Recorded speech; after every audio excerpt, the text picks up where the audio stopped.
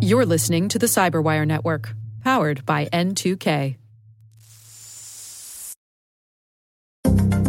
From attacking your grandma at home to corporate businesses with BEC scams, it's just nonstop. And these two vectors alone are billions of dollars a year. Hello, everyone, and welcome back to another episode of the CyberWire's Hacking Humans podcast. This is the show where each week we look behind the social engineering scams, phishing schemes, and criminal exploits that are making headlines and taking a heavy toll on organizations around the world. I'm Dave Bittner from the CyberWire, and there's no way I can do this all just by myself, so I'm joined by my co-host, Joe Carrigan. He's from the Johns Hopkins University Information Security Institute. Hello, Joe. Hi, Dave. We've got some good stories to share this week, and later in the show, Christopher Hadnagy joins us. Ooh. He's from Social Engineer LLC. He's got an update on the trends he's been tracking. And we are back. Joe, I have a weird one this week. Okay. This is very strange. One of our listeners reached out on Twitter, and he sent me a transcript of a voicemail message that he and one of his colleagues at work had received. So both these guys independently received the email. Well, I think his colleague sent it on to him. Okay. Now, these guys work in IT, so they know what's going on, right? And I think we've all gotten dozens of these fake, phony voicemails that are trying to sell us one thing or another, and they're pre-recorded. Yep. And it's, please call now. This is from the IRS. Call us now, or you will be in big trouble, right? It's that sort of a thing. Right. Well, it starts out that way, but then it takes a turn. So I'm just going to play it for you. Here's the voicemail message. Approved for the personal loan, no. Excuse me. Hi there. I'm actually a scammer calling from India trying to steal your money. Usually, I'd like to try to make up a story like I'll pretend to be your bank, threatening to shut off your debit card. Or maybe the IRS is going to arrest you. Or perhaps Microsoft wants to give you your money back. Or really any other bullshit I can think of to try to get a hold of your bank account. What's that? You don't have any cash to give us? It's fine. We actually only take Bitcoin. Or, in a pinch, iTunes gift cards. Whatever you do, though, don't bother calling this number back because we spoofed it, trying to get you to answer the phone because you thought maybe somebody local was calling you. God, that trick is so 2009. Now, you might be thinking to yourself, hold up, this call actually sounds like a real person, though, not like those fake-sounding text-to-speech voices, because I'm actually just a sad, dumb with the moral backbone of a chocolate eclair. Anyway, sorry for the interruption. I'm going to go back to eating. You have yourself a wonderful day. Okay, then. Okay. I went back and forth with the person who sent this to us on Twitter. By the way, I am at Bittner on Twitter. Joe, what's your Twitter account? I am at JT Carrigan, right. Carrigan. Shameless plug there for both of us. What could this possibly be? And the conclusion we've come to is that someone hacked the hackers. Someone hacked the scammers. And I think they inserted this message into the outgoing feed that these scammers send out without the scammers knowing it. So best I can guess is that somebody out there figured out how to get in there, replace the outgoing message that the scammers use, and they put this very colorful message in there. I'd say this is a little more colorful than probably was necessary. Yes. Yeah, I would agree with that. I mean, on the one hand, it still wastes people's time, money, resources, energy, whatever. On the other hand, it saves them from being scammed. Yeah, it does let them know that the call is a scam call, and it tells them don't even bother calling back the number because we spoofed it. Yeah, somebody's doing some good work here in kind of a crass and offensive way, but this could have been done better. This is excellent. Execution, it could have been done better. Right. Perhaps a little nuance. Right. A little better from the writing staff. But yeah, let me know. I'd be happy to help write the copy for this next time. But how interesting how the arms race goes on, right? The scammers go out and someone, goes and breaks into the scammer system. And here we go, ping-ponging back and forth. Very interesting. Well, thanks to our listener on Twitter who sent this to us. Joe, what do you have for us this week? Dave, this week I have a story from Lindsay O'Donnell at ThreatPost. And she is talking about a new phishing campaign that was uncovered by Jan Kapriva. Jan put a post out in the Internet Storm Center. You frequently have Johannes Ulrich on. Right. He runs the Internet Storm Center. It's part of SANS, which is a security training organization. Yep. Actually, a top-rated security training organization. It's my second favorite daily cybersecurity podcast. So the story is there's this phishing campaign that looks like a standard phishing campaign impersonating PayPal. It's not really PayPal, of course. Right. But it starts with an email that says, we've limited access to your account because it was logged into from a new browser or device. Of course, people are going to think, oh no, what can I do, right? And of course, there's actually a line. What do I need to do in the email? It's like they've anticipated your response. That's right. And the user is instructed to click on a link. It kind of looks like a button that says secure and update my account now. This is not a link to PayPal, of course, and you should never click on links in emails. But it takes you to a Bitly link, right? Now, Bitly is a link shortening service. Right. Every Bitly link will redirect you, but this one redirects you to an attacker-owned web page that asks for a bunch of personal information. But it starts with just log into PayPal, right? But it's not a PayPal login. You're not on PayPal at all. But it looks like PayPal. It looks like it. So the first thing they do is they harvest your PayPal credentials, which is damaging. Yeah. Right? So after you've entered your username and password for PayPal, you get a page that says account locked and then says enter your billing information. And this page collects your name, address, and telephone number. Now, if you enter that information, the next page asks you for your credit card details. And it says enter the name on the card, the credit card number, the little code on the back, expiration date, all that stuff. If you enter that information, you get a pop-up window that says, what's your date of birth, what's your social security number, and what's your debit card PIN? Wow. If you enter that information, it then says... They're going to be asking for tasteful nudes? Right. Like, well, you laugh, but they are asking you to upload what they call a proof document, and they're looking for a picture of a credit card, a picture of a driver's license, a picture of a passport, or some other government ID. Oh, wow. So what Jan says is this just showcases that these attackers are going after all the information they can get. And here's a quote from him. It says, over the years, phishing authors seem to have learned that once they hook a fish, they should try to get all the information they can from them. This is a reason why many current campaigns don't stop after getting the usual credit card information, but go further. Yeah, and well, it strikes me too that these are in the dark web forums. They refer to these as fulls. Fulls. The F-U-L-L-Z. You're pretty much providing a full here. Yeah. Of everything. If you were to give them all the information they were looking for, it would be very difficult to recover from a mistake like this. Yeah.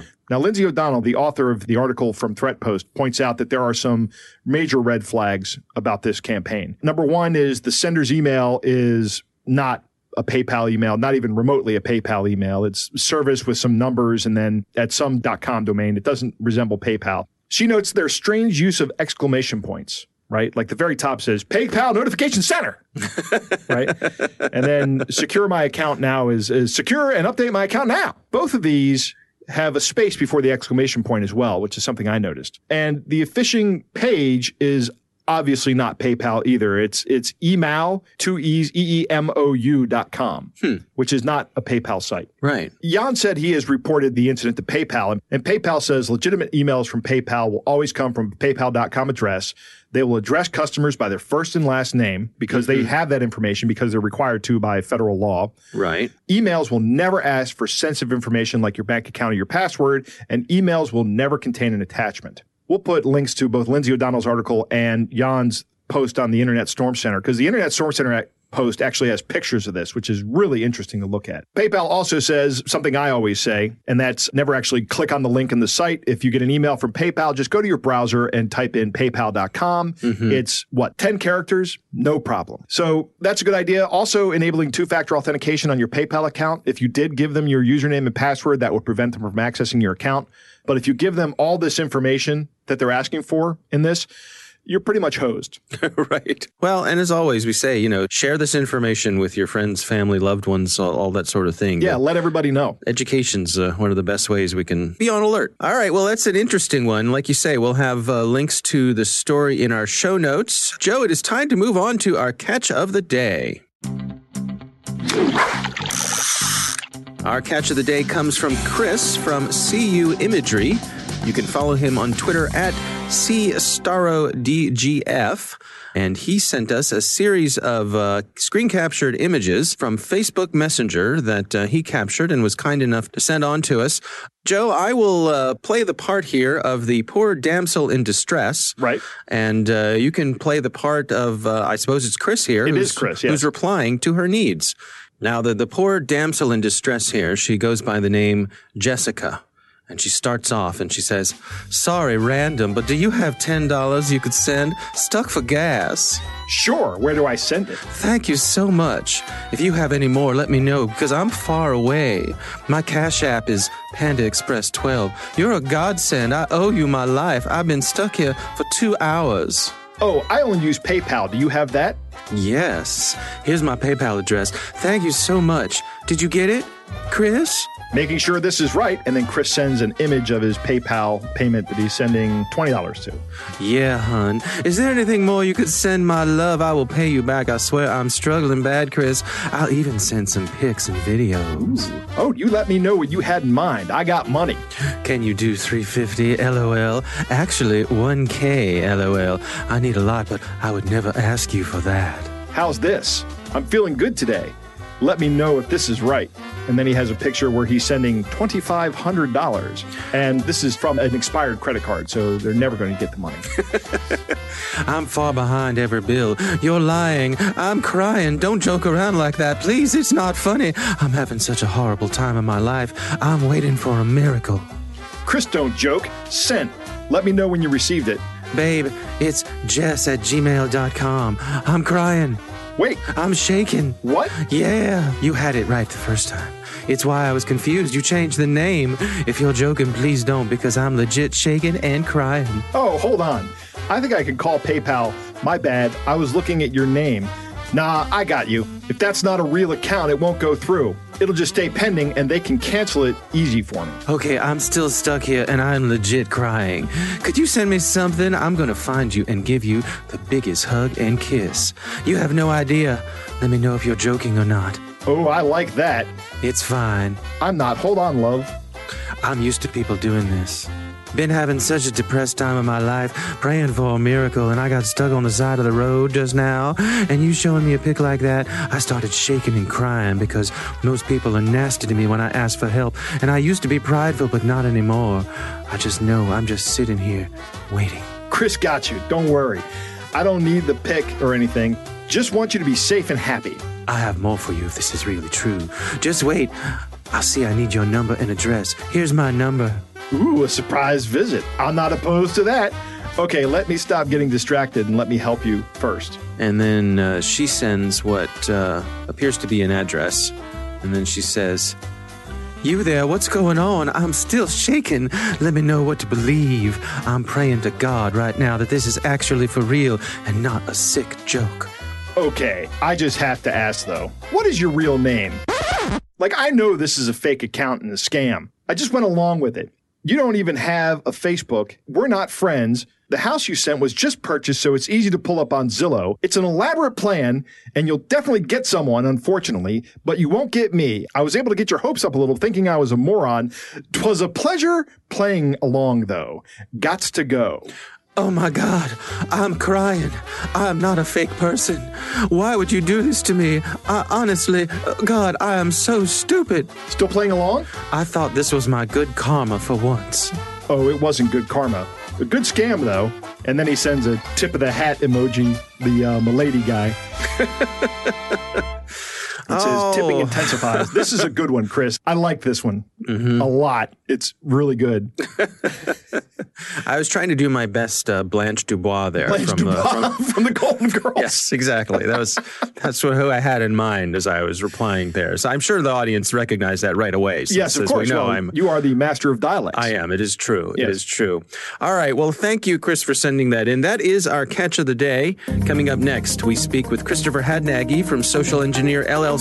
He returns with an update on some of the social engineering trends he's been tracking. And we are back. Joe, it is always a pleasure when Christopher Hadnagy joins us. It is indeed. I like listening to Chris. He's got a lot of good things to say. A great guest. He's been with us before. His company is Social Engineer LLC, and he's got some other activities that he's involved with. He's going to tell us about as well as some updates on some of the social engineering trends he's been tracking. Here's my conversation with Christopher Hadnagy. If we go back something like 5 years, we saw a lot more exploitation of software, exploitation of vulnerabilities and services that would be running on ports. And then we start to see this advent of software companies are really doing a better job. I'm not saying they're perfect, but we see a lot less OS vulnerabilities than we did in previous years. So the attackers don't go, well, hey, we lost, let's give up. They start to use avenues that work more, and that is the human avenue, right? So we saw Verizon DBIR tells us every year that phishing is in like 80, 90+% of all breaches. The vishing scams, that's voice phishing, just through the roof. I mean, from attacking your grandma at home to corporate businesses with BEC scams, it's just nonstop. And these two vectors alone are billions of dollars a year.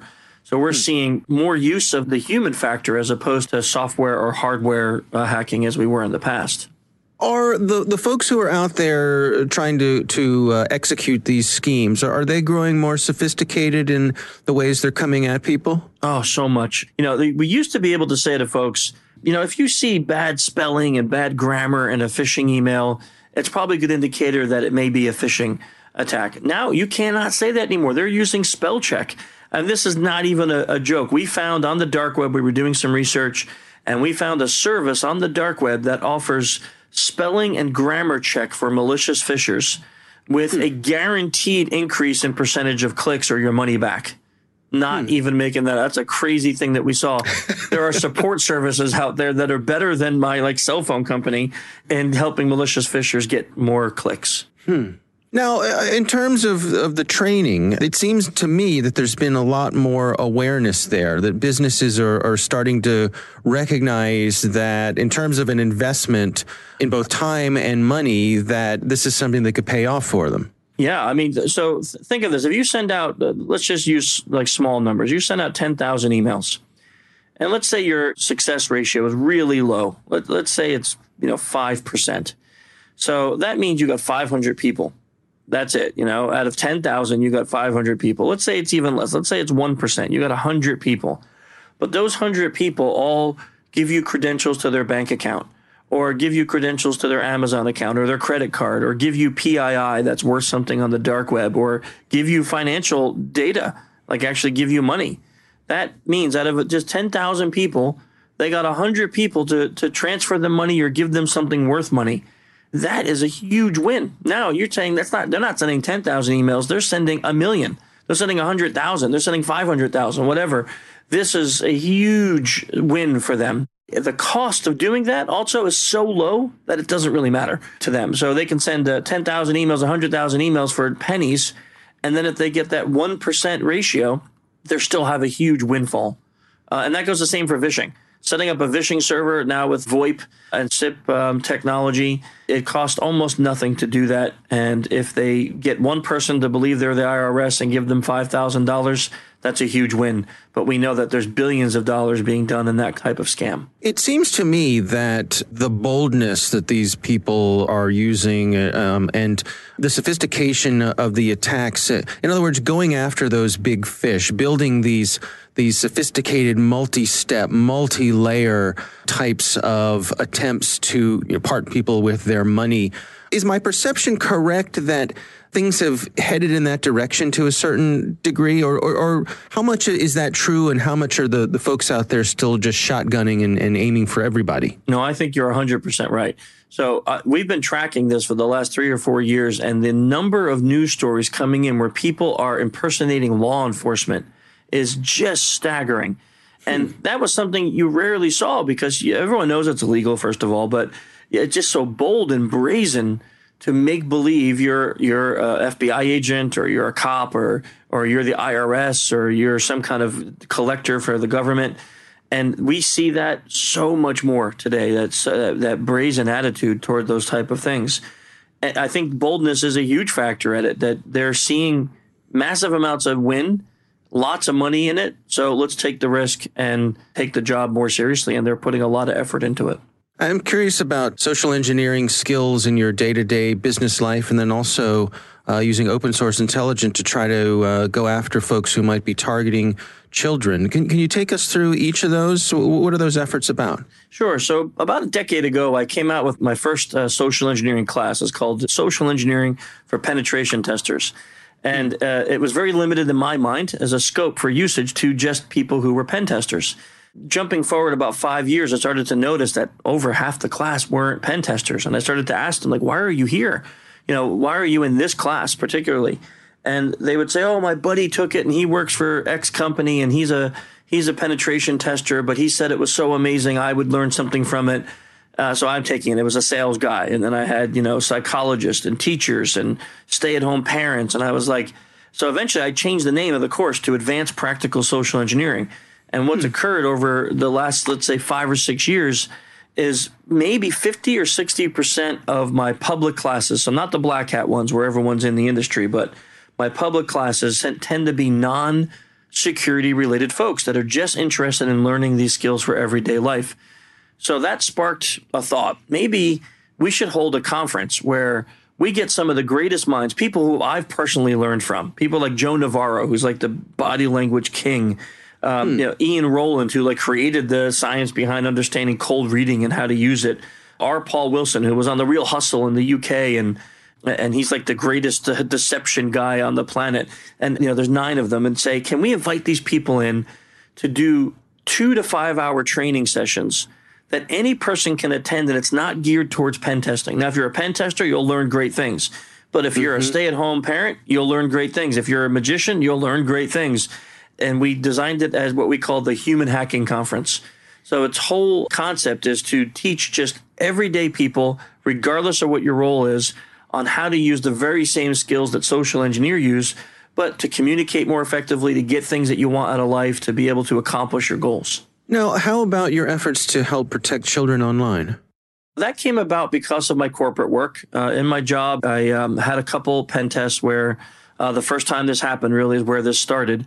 Is I was working with an organization and we found a guy who was using his corporate computer and phone to film child pornography and then trade it on the dark web. And that guy's in prison right now.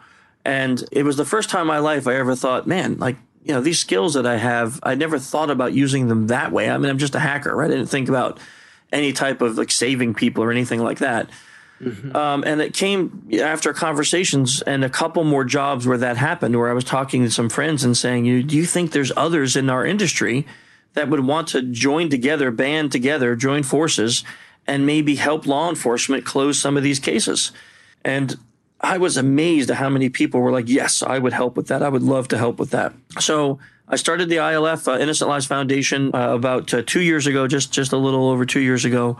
We sent the message out, and now we have, I think it's something like 40 volunteers working with us, 2 full-time employees. Last year, we closed almost 90 cases. Just so much good has come of it. And we don't hack, we don't do anything illegal.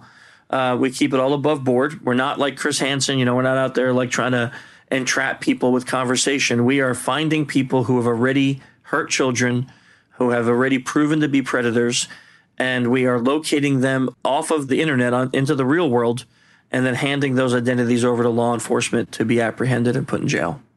Can you describe to us what goes into the work that you do from the ethical point of view? And I'm thinking about, you're training people with these techniques, but there must be, in your mind, you must think that I really want to guide towards people using these tools for good and not harm, but you only have so much control over that. Yeah, that's a good point. I think it's like anybody who creates anything, a car manufacturer doesn't say, man, this is going to be the car that's great for hit and runs. They create their cars with the hope that people will use them in the way they were intended. Someone buys that car and uses it for drug deals or murder. The intent was not that. So what I decided a long time ago was, when I was thinking through that, because that very thought process came up and we were like, how are we going to manage this? All we can do is use this philosophy. So we came up with a mantra, and it's leave them feeling better for having met you. So our brand of social engineering doesn't use the manipulative tactics. It doesn't use sex. It doesn't use flirtation or lust. It doesn't use extreme fear. So when we're teaching people how to use these skills, our end goal is always leave them feeling better for having met you. It's a harder way to do the job, especially when you're talking about corporate security. But, sir, the last 10 years, we've successfully been able to accomplish that goal. And then when we educate others with that kind of mindset, we're not teaching them the darkest arts, right? We're not teaching them all the things that maybe the bad guys truly do. We use those in our corporate world when we have to, but we're not training those. We're training the way that we use social engineering while leaving people feeling better for having met you. All right, Joe, what do you think there? I always love listening to Chris when he's on our show. It's always an interesting interview. First off, he starts off with a great point. Software has gotten a lot better, which is why these social engineering attacks have increased. All of the major tech companies have stepped up their game if they didn't have it. There used to be 15, 20 years ago, Microsoft really wasn't in the security game, but that's changed. Now they do security and they do it very well. Apple has always had a history of doing security very well. Google, same, very good security, but the human factor has remained the same. And that's why we do this podcast. This podcast is the software updates for people. I've said that before. You know? Right. This is the inoculation you need to not fall victim to these kind of scams because everybody has triggers and everybody's going to fall victim to something at some point in time. Yeah. It's going to happen. I found it interesting that, I've always talked about how I'm fascinated by the economics of hacking, right? But this is interesting to me. These phishers are using services to craft better emails, and these service providers are guaranteeing a higher click rate. Right. Or your money back. Yeah. I don't know how they guarantee that, but it's interesting that that's available on the darknet. Yeah. Yeah, where there's a demand, right, someone's willing to fill that supply. Yep. One of the points that Chris makes is that a 1% click rate for a phishing campaign, just a broad phishing campaign, is a huge success. That represents many thousands of emails of being successfully clicked on. And it also represents some other return on investment from that point as well. It is a numbers game, and that's all this phishing is. It's essentially the scamming equivalent of cold calling. Yeah, direct mail, all those types of things. You expect a low percentage of returns, but at scale, those numbers can work. Right, exactly. Impersonating law enforcement. This is being done more for a few reasons. One, Chris talks about this. It is illegal, but when you're in a foreign country, who cares? I'm going to impersonate American law enforcement from Nigeria or India or somewhere else, and chances are I'm never going to get caught. One of the reasons it works, imagine that tightness in your chest you get when you're getting pulled over. It immediately is something that gets your attention. This is law enforcement. Oh, why is law enforcement looking at me? Right. If law enforcement is looking at me, I am in trouble. What did I do? Yeah. Right, yeah. exactly. How am I going to get out of this? And they're going to do it more because if it does work, it's kind of like hitting a vein of gold when you're mining for gold. You're just going to follow that vein all the way down to the earth. Right. Until you can get all the gold out of it. And that's what these guys have done. They found something that works at a higher rate of success, so they're doing it. Yeah. When it stops working, they'll go on to something else that works better. It's just the way it's going to be. When Chris talks about the Innocent Lives Foundation, that's good work, but it's tough work to do. Everybody I've talked to who does this kind of work and articles I've read about people doing this kind of work, it's emotionally taxing to do this kind of work. I like that they've closed 90 cases in 2 years. That's pretty impressive. Yeah. It's an OSINT job. Chris makes clear that that's what he's doing. He's going after people who have already been identified as predators, and OSINT stands for Open Source Intelligence. Right. So basically, it's like all the information that somebody could find out about you by Googling your name and going to other sources of information that are just available for anybody to go to. Open source intelligence is very powerful. All the intelligence agencies around the world use it. There are people at all these intelligence agencies whose job is to read newspapers. That's what they do. And that is part of the open source intelligence collection. Now, there's all kinds of things you do in OSINT, but basically, if anybody has access to it, it's open source intelligence. Yeah, I've seen it described as just like pieces of a puzzle. Right. That one piece on its own may not mean much to you, but as you start to put them together, you can start to put together a picture of whatever it is you're hoping to understand. You can see the information that lies behind all the data that's out there. Right. Thanks to the Johns Hopkins University Information Security Institute for their participation. You can learn more at isi.jhu.edu. The Hacking Humans podcast is proudly produced in Maryland at the startup studios of Data Tribe, where they're co-building the next generation of cybersecurity teams and technologies. Our coordinating producer is Jennifer Iben. Our executive editor is Peter Kilby. I'm Dave Bittner. And I'm Joe Kerrigan. Thanks for listening.